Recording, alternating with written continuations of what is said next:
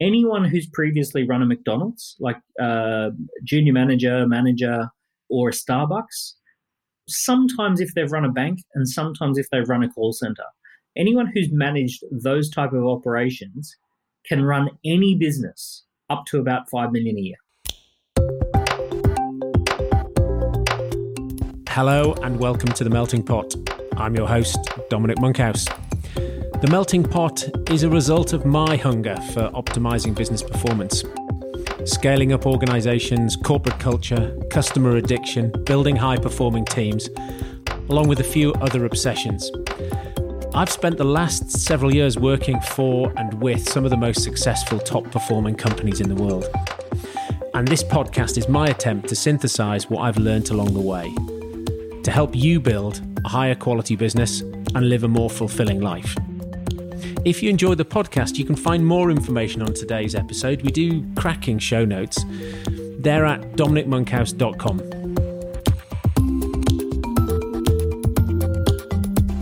Hello, today I'm talking to Daniel Priestley.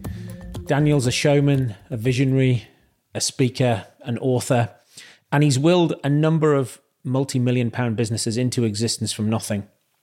He's written a few cracking business books, Key Person of Influence, oversubscribed and 24 assets. He's co-founded Dent Global, and every year he sees probably about 3,000 businesses globally that are interested in joining one of his incubator programs. Not the tech incubator programs famed in Silicon Valley, but more the type of business startups run by somebody in their 40s who spent 20 years in industry, who now has an idea and the knowledge and the network to create a business and to create a better lives for themselves. So we talk about that, the motivation behind his business and the people who come to him for help. We talk about his hack. Towards the end of our conversation, he's got a great hack for creating purpose in a business. So many people start a business because they need the money or because they don't want to work for anybody anymore. But ultimately, they feel that their business lacks a soul, and so they go looking for purpose. And Daniel's got some great tips on how to pull something out of nothing and fill that void. The interview goes on for longer than normal because we end up having a great conversation. I'm sure you'll enjoy it as much as we did. I'm Daniel Priestley. I'm an entrepreneur and an author. I started my very first company when I was 21 and I grew it in Australia. I then exited that business and started what is now Dent Accelerators. We run entrepreneur accelerators all over the world with about 3,000 companies to help them to stand out, scale up, and make a big dent in the universe. And what was your business called before it became Dent? My first company was called Triumphant Events. So we were an events business. We handled event marketing and event roadshows. In particular, we specialized in rolling out franchises. So when a franchisor wanted to put franchisees all over the country, we would do a rollout to attract franchisees all over Australia. And the breakthrough moment was when we partnered with the franchisors to massively reduce our fees, increase our risk, and take a percentage of their franchise upside. And that's actually how I built my first company. So just on upside risk. Yeah, just on like one of the franchises that we worked with, in its entire history, it had sold $1 million worth of franchises. And then in 1 year, we sold over $10 million worth of franchises. Okay. So their perception of what a great year would be and what you delivered were totally. Yeah, so the first insight that I had around franchises is that most of them go to the franchise show to try and sell a franchise. And I personally had walked through the franchise show. My experience as an individual was to look at 300 different opportunities and become totally overwhelmed and feel, that almost if you imagine that you're on the dating scene and you go dating and you walk around and meet 300 different potential partners, and suddenly all of their uniqueness and their attributes and all of that sort of stuff disappear, and you just feel like spoiled for choice and you can't make any decision. And then because I'd run events in the past, I thought the way this should work is that you should actually just have one franchise and attract 60, 70, 80, 100 people to come and see a 2-hour presentation, and that there's one franchise on offer and there's 200 people who want it. And then that's how people get excited about something. Apple don't go to shows and put their computers alongside hundreds of other computers. They create Macworld, and everyone gets excited about their particular product in that moment. So I went to a franchise that did stand out to me a little bit in that show, and I said, I think I've got a better way for you to sell franchises.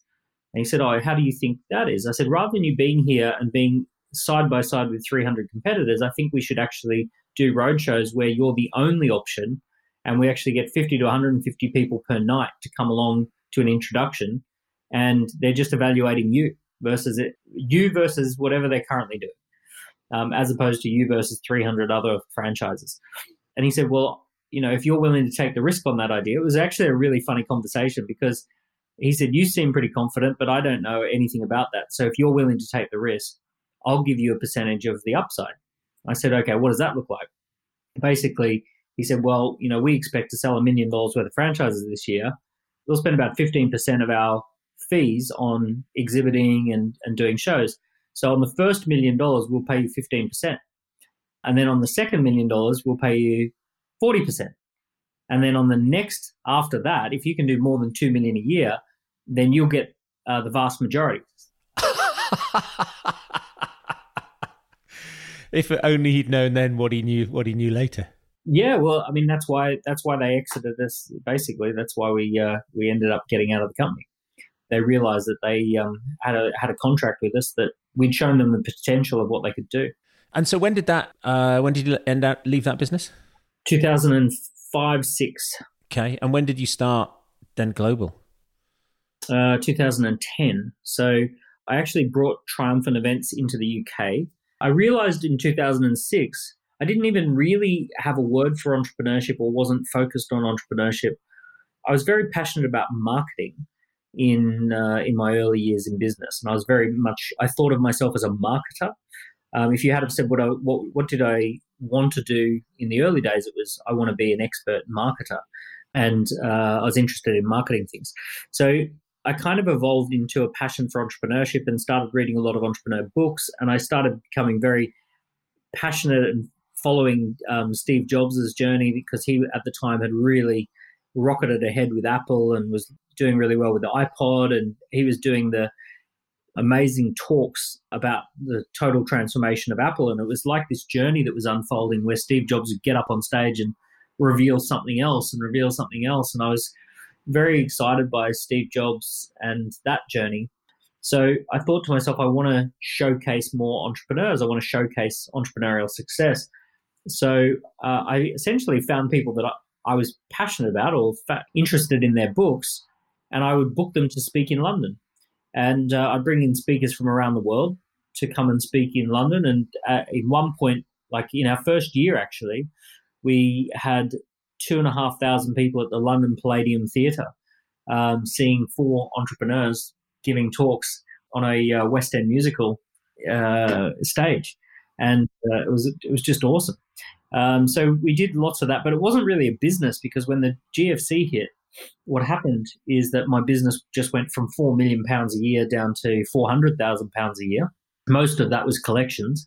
And basically, I realized through a mentor, a business coach actually, I realized that I didn't actually own an asset. Darren Sherlaw.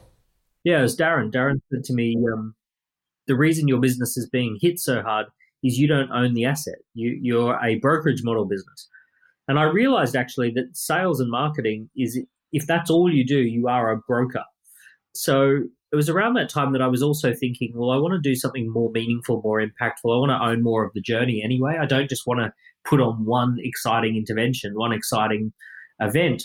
I want to have a relationship that goes a long way with people. I want to see people over 3, 5, 10 years and see where they get to after that amount of time. And so this idea was born to become an entrepreneur accelerator? Yeah, so I started doing a bit of research, and I found that this idea already existed. And the idea was, in Silicon Valley, there was this thing called Y Combinator. The concept was pretty simple. You take 22-year-olds who are good with technology, who can code, and you basically tell them that they have to create some sort of an app that works on a smartphone and 4G and GPS, and You give them these parameters that they've got to, in some way, create something that 10 million people are going to use. And Y Combinator would take a 7% stake in the company in exchange for 3 months internship, a pitch demo day, and a desk. And it was just amazing. They took 7% of Dropbox and Evernote and all of these different companies. Now, my whole background had been working with entrepreneurs for several years. And the one thing that stood out to me is that very, very, very few of them are 22-year-olds. My own personal experience had actually said that most entrepreneurs have been in their industry as an employee for 15 years before they then get the confidence and the skills and the connections to start a company. Most entrepreneurs are around 40 when they start, and most people who achieve an exit are typically in their early 50s. So I was seeing a lot of people who had sold their company for tens of millions, and the typical profile is someone who's like 53. They started when they were 30, 38, and they spend 15 years in industry, 15 years building a company, and they exit for 25 million.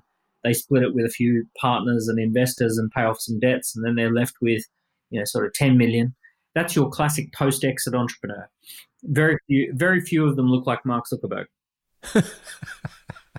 In any way. And also, most of them don't have a tech background. Most of them have a marketing background or a sales background or a finance background. Essentially, I said, what if I create an accelerator, not for 22-year-olds who can code, but 45-year-olds with technical skills and marketing experience, people who sell professional services, people who want to be building a much more of a lifestyle business than a unicorn.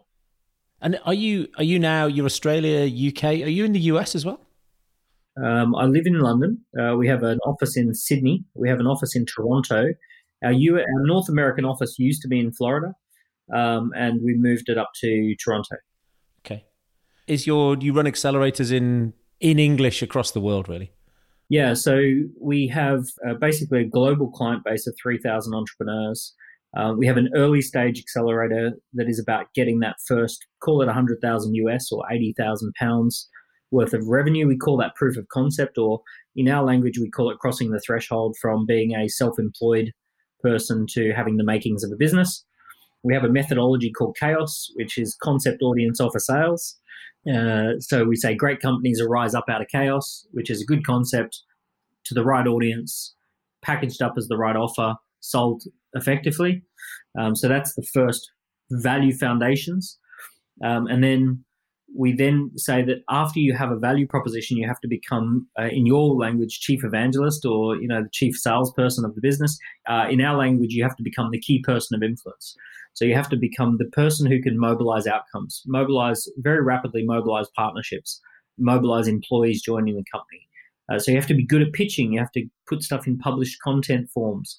You have to have a decent product ecosystem and evolve the product rapidly. You've got to raise your profile and the profile of the business, and you've got to go out and do partnerships and joint ventures. So we call those the 5 Ps. That's the first 2 major milestones of having a business. Essentially, the value proposition stacks up and that you become a person who can mobilize people. Now, after that, we have something called Better Every Quarter. And Better Every Quarter is about proprietary assets, a performance team, and recurring revenues or predictable profits. And from experience, I know that the reason companies get sold or bought is because of those 3 things. So eventually you are judged on, do you have recurring revenue? Do you have a proprietary asset? Do you have a team that will stick around and run the business well?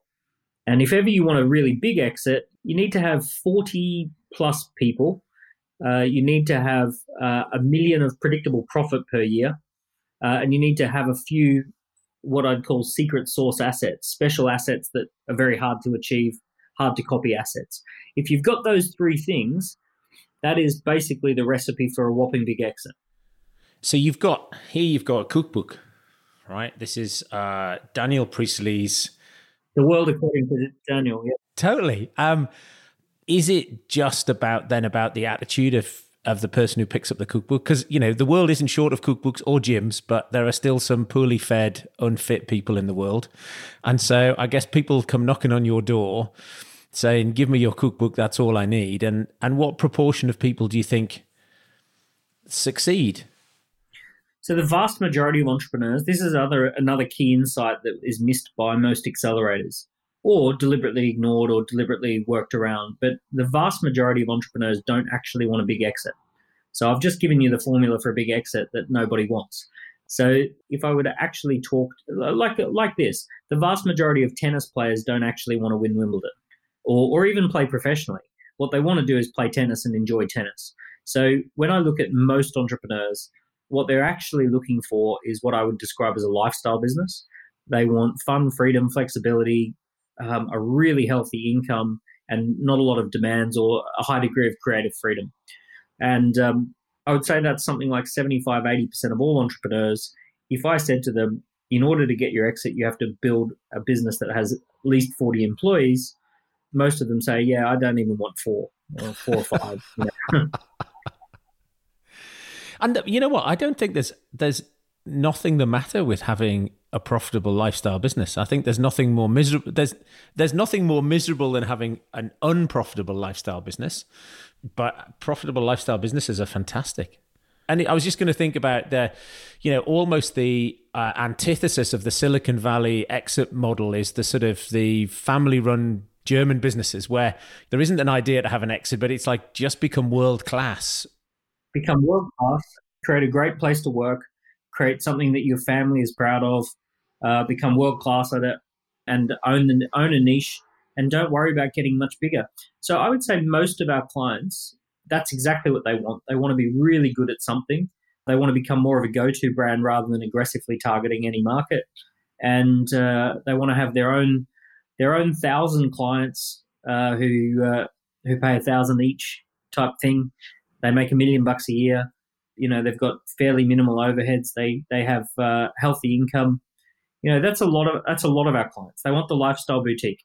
Yeah, and that's fantastic. And what proportion? I mean, I guess you look at it all the time and go, how could we be more successful in helping the people who come through the door get there? What is it that stops people getting there? It's a little bit unfair, but the first stage of the journey, that value proposition, that's actually a lot harder than anything else. So if I've got someone who, let's say someone comes to me and they've got 200 grand a year worth of business, I could almost bet my house on the fact that I can get them up to 800 grand.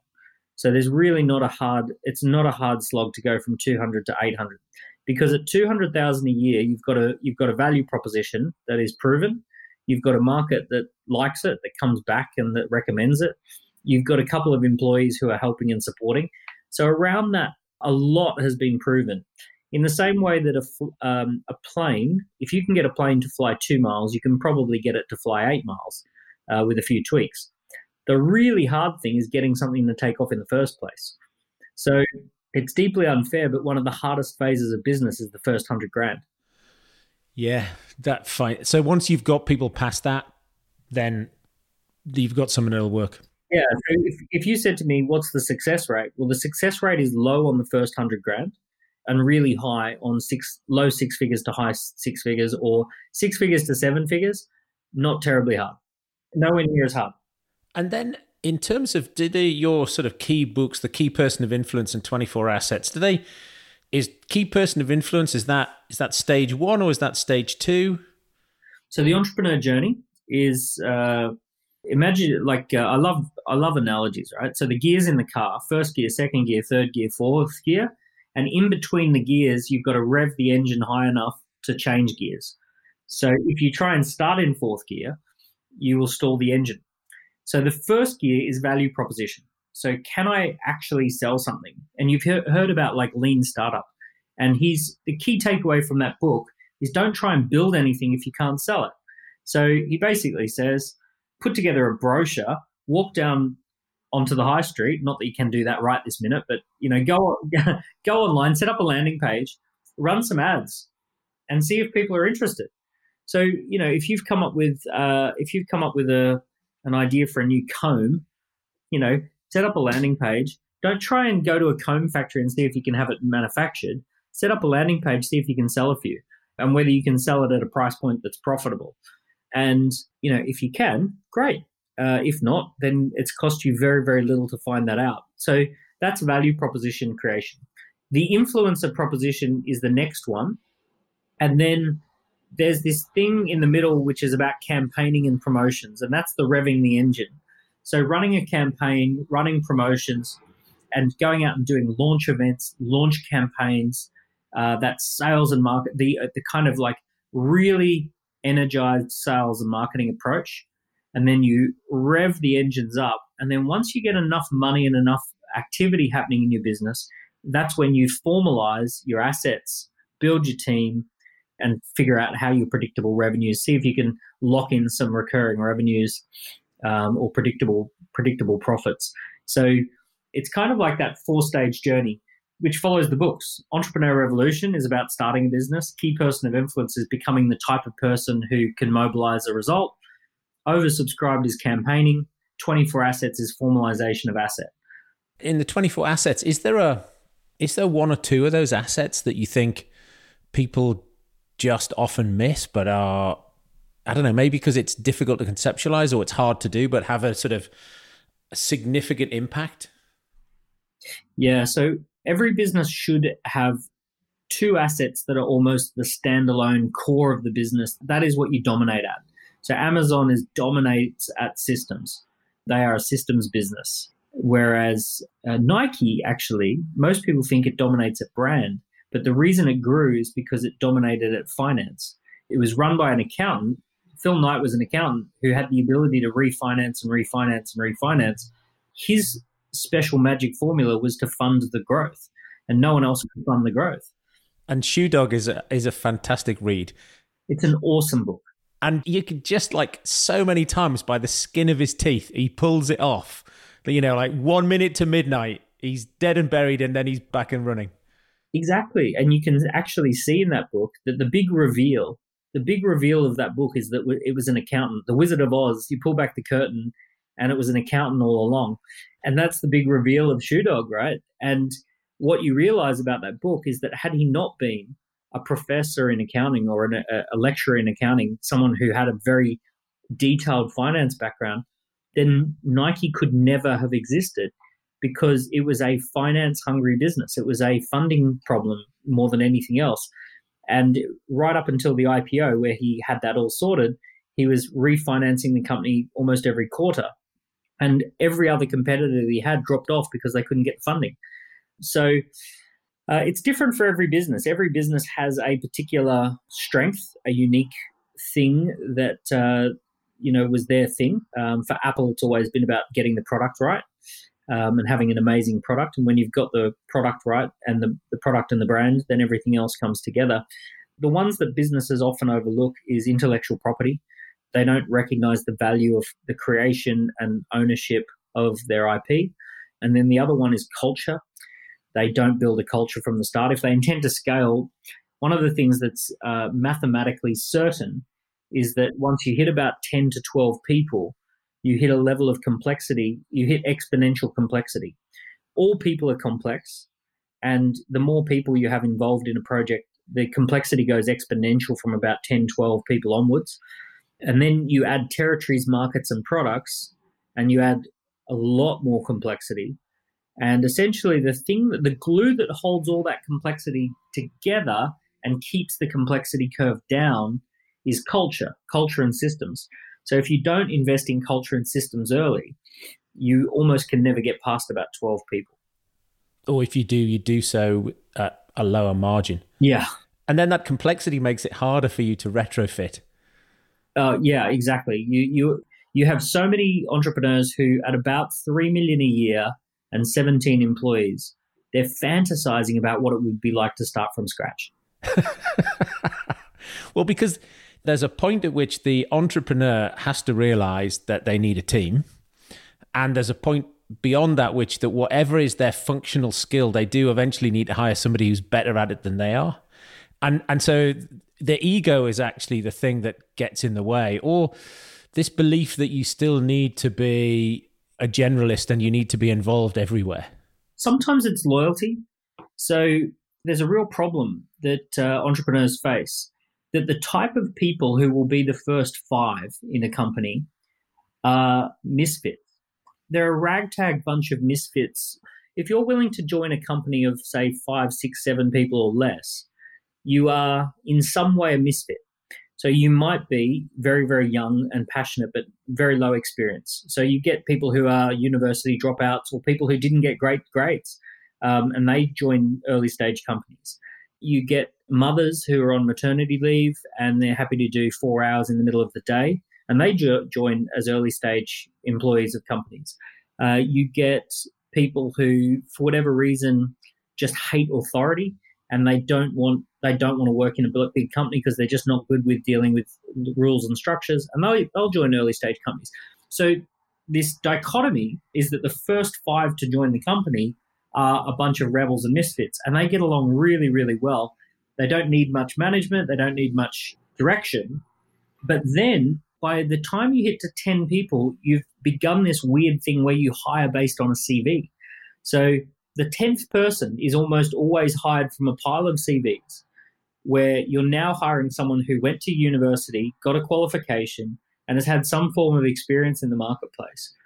And now you've got 5 people who don't fit with society, and you've got 5 people who have progressively become the types who are experienced and do fit with society.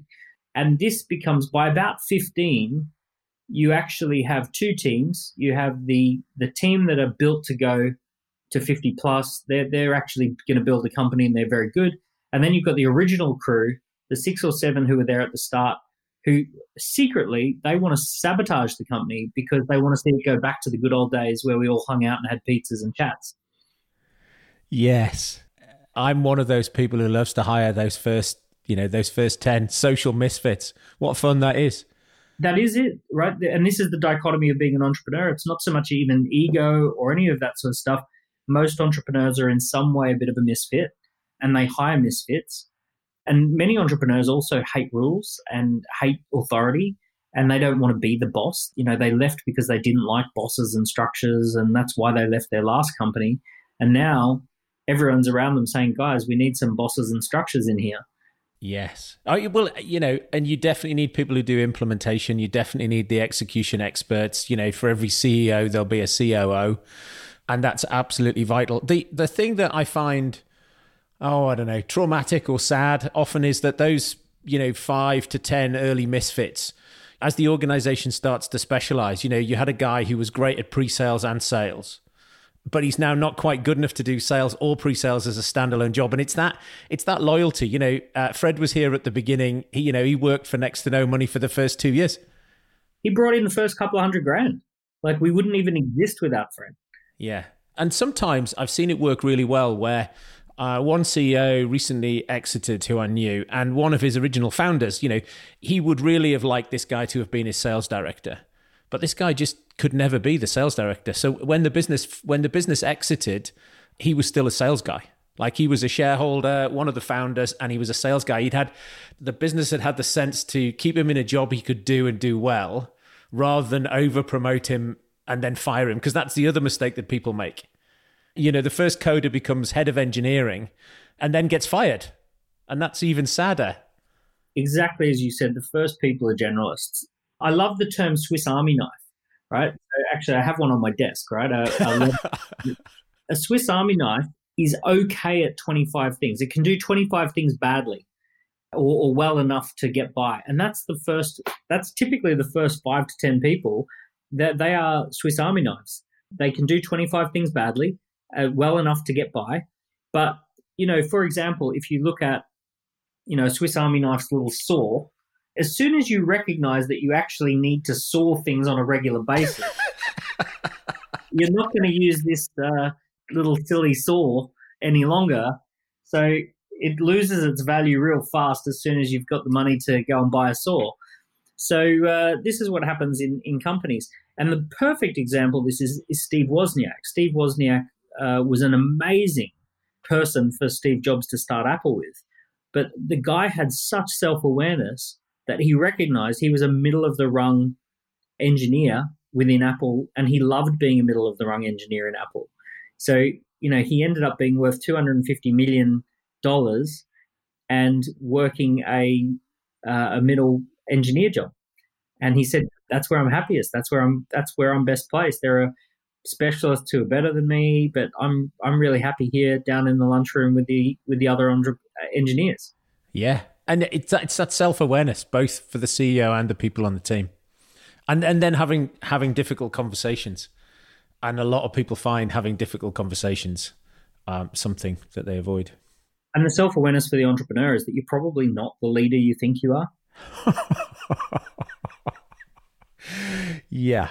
And you're probably definitely not the manager you think you are. I do pride myself on being aware of this, that I never go into our office, ever. Like, even though we're self-isolating at the moment, I might go into the office once every 3 months because I employ all these people to do a really great job. And I have this sick compulsion to distract people from their work. If I see someone who's working diligently, like they're really focused, there's this one person on the team, Chrisia, and she is so amazing at focusing. She puts her headphones on and she's got her glasses on and she's like really in the zone, doing the work, technically just executing. Something about seeing her so focused and working annoys me, and I have to pull her out of it. And I'll distract her and I'll talk to her about the big vision of the company or some bullshit. And then she's like, yeah, Dan, I get the big vision of the company. Can I please just get back to the deadline that I'm working towards? And I'm like, something about me wants to say no. So you just keep yourself out of people's way. Yeah, my general manager, who is an amazing general manager, we have an agreement about, Dan, you can come into the office like once a quarter for a few hours and that's it. And I'll structure what you do there. Other than that, be up on a stage, go write a book, create some software, go make new shit, and then run it by me. I think it's good. But that creation of IP is your superpower. Yeah, exactly. And you love doing it. So you wouldn't find anyone else to do it better.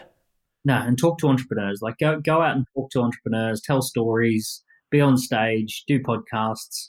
All of that stuff is my wheelhouse. And it works with my personality. I'm not a manager. I hate seeing structured things working. But I see that so often where people don't have that self-awareness and they feel that they have to keep doing it. And so they're just really shit at it. And they're in their own way. And if they would just hire somebody to be their yin to their yang, they'd be off at the races. Oh, they would. They really would. And also, these people they're not 200 grand a year type people. I'll give you a hot tip, a really hot tip.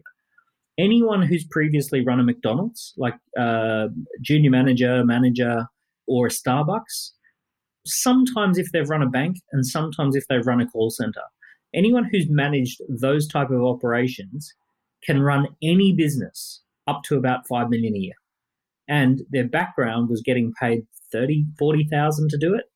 So you're talking about, if you can find yourself a McDonald's manager who previously got 33,000 a year and you can pay them 36,000 a year to come and run your business, it's almost a given that whatever your business is, they'll run it better than you. Well, it's funny. I remember talking to the guy who ran HR for McDonald's Republic of Ireland, and he was telling me how they ended up hiring their store managers. They realized that McDonald's was only as good as the store managers it could put in place, and that they couldn't attract enough good people. So they went and thought about it, and they said, okay, our target customer, our target recruit for store manager is the smartest kid who got no qualifications at school. So, was smart, but just dicked around all the way through school. And now they've hit their early 20s and they realize that they've grown up and they're thinking, what do I do with the rest of my life? I haven't gone to university. And it was like, that person, give them a 3-year education in running a store. They're going to come in, they're going to do 3 years tour of duty, and then they're out. But we will have then transformed their lives. And he said that became their purpose or their mission. And strangely, that's actually the general manager. Because what you want with a general manager is not necessarily someone who's technically good at anything. You want someone who's good at running a tight ship. And that B student, what you're describing there is the B student who didn't get an A in anything. They got Bs in most things, and they got along with everyone. They were likable. They were clearly smart. They were likable, but not actually a specialist in anything. That's a great general manager type. And those people hold together companies. They're the glue. That's my general manager. So I've got about 7 companies. Each one has a general manager in there, and then we have a group general manager. Most of them are actually not necessarily technically good at much. They're just good at running a business. And my hunch has always been, if you can run a coffee shop like a Starbucks, by the way, spends more money each year on training than they do on coffee beans. So they are one of the world's biggest trainers. McDonald's is nearly the same. They have McDonald's University. They've figured out every system going, and they leverage everything going. And you pick up anyone who's ex-Starbucks or ex-McDonald's, they'll take your business up to a couple of million a year without batting an eyelid. Can I pick your brains on your sort of how do you help entrepreneurs identify their purpose? Yeah. Because I think you've got it's one of these things where often I find people struggle. You know, they started a business, they needed a job, they were unemployable, and now they're doing okay, they're making enough money, but they think there's got to be more to this. How do I create a purpose? And they could go and do a yoga retreat, I guess, but you've got a cunning shortcut. Yeah, so you're right. Secretly, most people start a company hoping to work less and earn more, and that's basically the purpose. You know, they have kids and they realize that they want to be at home a bit more, and they get sick of putting on the shirt and tie and all that sort of stuff, or the dress, right? And they love the idea of just a bit more flexibility, creative freedom, but earning more and working less. So when you actually achieve that, you realize, wow, actually, I need something that switches on the energy centers for me. Like, I've got to have something that gets the energy flowing. We've all experienced what it's like when you have energy, and that moment where you sit up until 3:00 in the morning writing, and you go to bed because you have to, because you look at your watch and go, wow, it's 3:00, I need to go to bed. You lay in bed thinking about the thing, you sleep 4 or 5 hours, and then you bounce out of bed in the morning and you get onto it. And it's those magical moments that build great companies. It's that when the energy's flowing, you can achieve more in a few hours. I've had experiences myself where I've done more in a week when the energy is flowing than in months when the energy is not flowing. So the trick with purpose is that it needs to turn on the energy for everyone, all the people in the company. So everyone goes out looking for this, and they spend 20 grand going to the Tony Robbins Fiji retreat, or they go to an ashram in India, or they go on a long surfing trip down the coast of Australia or something like that, looking for purpose. And I noticed that everyone arrives at the same answer. After doing deep, profound work, you arrive at the answer that you want to serve others. So you come to this conclusion and you say, okay, my purpose in life is to serve others, serve other people, and serve the planet. And you lose yourself, right? Because purpose is this moment of losing yourself. Your own attributes don't matter anymore. Your own health and safety is not your concern. You're interested in how you can serve others. So then as soon as you get to that, you go, well, how can you serve others? And the cool thing is that the United Nations created a framework called the UN Global Goals. There's 17 of them. This is what the world needs us to go do. So the UN has basically said, these are the big problems. Can everyone please go fix these? This is our big hierarchy of problems that need solving. 16 of them are things that need to happen in the world, and one of them is basically getting others involved in doing this. When you think about it like that, it's like, okay, well, if your purpose is to serve others, and we all come to that conclusion, then here's 16 really good ways to go and do that. Pick one. And I like to get people to pick 2, and I say, pick one for your head and one for your heart. So the one for the head is it matches your brand. If you're a training company, then the goal around education is a great one. If you're a health company, goal 3 is good health. If your business is business coaching, good jobs and economic growth is actually one of the goals. So you could actually make that. So that would be a good alignment to the head. And then one for the heart, which is something that really tugs your heartstrings. And you say, that is an atrocity that we're not doing enough with that, and I have to do something with that. So you might say, it's absolutely atrocious that 700 million people do not have access to clean water and are forced to either drink disgusting water or walk 5 to 10 miles to get clean water. And I want to do something about that. I want to raise money for that. I want to figure a way of solving that. Or you might say, it really angers me how much plastic ends up in the oceans. I want to find a way to try and curb that. And if you can then find one for the head, one for the heart, there's always an intersection between the two. There's always this intersection where you can say, okay, here's what we're going to do for the head, and here's what we're going to do for the heart. Or sometimes you find a project that actually merges the two, and it's like, wow, and then bang, the energy starts flowing. You start talking to your team about it, and they go, wow, that's cool. If our company did that, then that would be really cool. So it's kind of like this. In the West, we fall in love with someone and then see if the relationship will work. In India, they have an arranged marriage where they say, here's who you're going to marry. Here's your options. They say, here's the 10 girls that you might marry. Which one do you like? And then they arrange the marriage. You get married, and then you have to fall in love.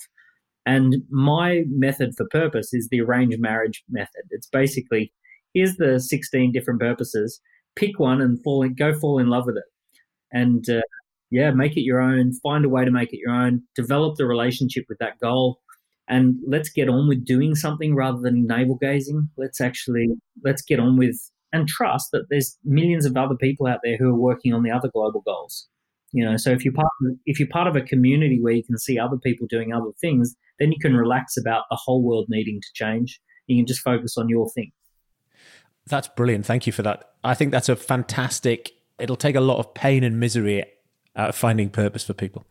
It'll also take a lot of the fun out of it. Yeah, don't stop surfing down the coast of Australia just because you found your purpose. I just killed your yoga retreat in a bush. What is it now that you wish you'd known at some other point? The big problems and big businesses are actually just as hard as small problems and small businesses. So as soon as you've got something that's big, in some strange ways, it's actually easier to mobilize people around something big than small. If I want to do something incremental, it's going to be very hard to get a talented person to come and work on that with me. If I want to do something transformational, provided it's plausible, it's going to be very easy to get good people involved and money involved and all those kind of things. So mobilizing resources becomes easier when you tackle big problems, big and meaningful problems, rather than small and insignificant problems. So what I wish I had have known earlier is that the sooner you can get to solving a big, meaningful problem in the world, the easier it is to mobilize resources. You'll actually have a more fun and more easy life than vice versa. Now, what most people think is they think if I start with something small and insignificant, then one day I'll become a millionaire. Once I become a millionaire, then I can pick something big and meaningful to go do in the world. And actually, if you pick something that's big and meaningful in the world, it'll be much quicker to go be a millionaire anyway, and you'll have a lot more fun along the way. Okay, fantastic. And notwithstanding the books that you've written, what are they? You've got Entrepreneur Revolution, KPI, Key Person of Influence, Oversubscribe, 24 Assets. You must be working on a new one. I'm halfway through writing a book called Doubling Speed, which is about how to get business to consistently double. But currently, Doubling Speed is now associated with coronavirus, so I'm rethinking that one. Rethinking the title. Okay. What books would you recommend people read that you've read along the way? The real question on that is people ask, what book changes your life? What book is meaningful and massively impacts you? And I love books. I love reading books. And there's so many books that have genuinely changed the course of my life. But I'll answer that question in a different way, which is that the book that changes your life the most is not one you read, it's one that you write. Because the writing process forces you to acknowledge your own value, and it forces you to go mining and digging into your story, your experience. It forces you to go and remember that thing that was actually quite an interesting project that you worked on a few years ago that worked out really well in the end and won an award, but you've never really unpacked it and you've never really written it down. It forces you to think about how you would explain your value to someone at a distance, someone who's on the other side of the world reading the book. So it's the process of creating intellectual property. It's the process of acknowledging your own value. It's the process of putting it into a scalable format. So the book that changes your life on many fronts is actually the book that you write. And I would really encourage people, stop reading so many damn books and start writing. Just write one. Work on the assumption you've learned enough. Start putting it into your own book. Daniel, that's brilliant. It's been fantastic talking to you this morning. Thank you for your time. Cheers.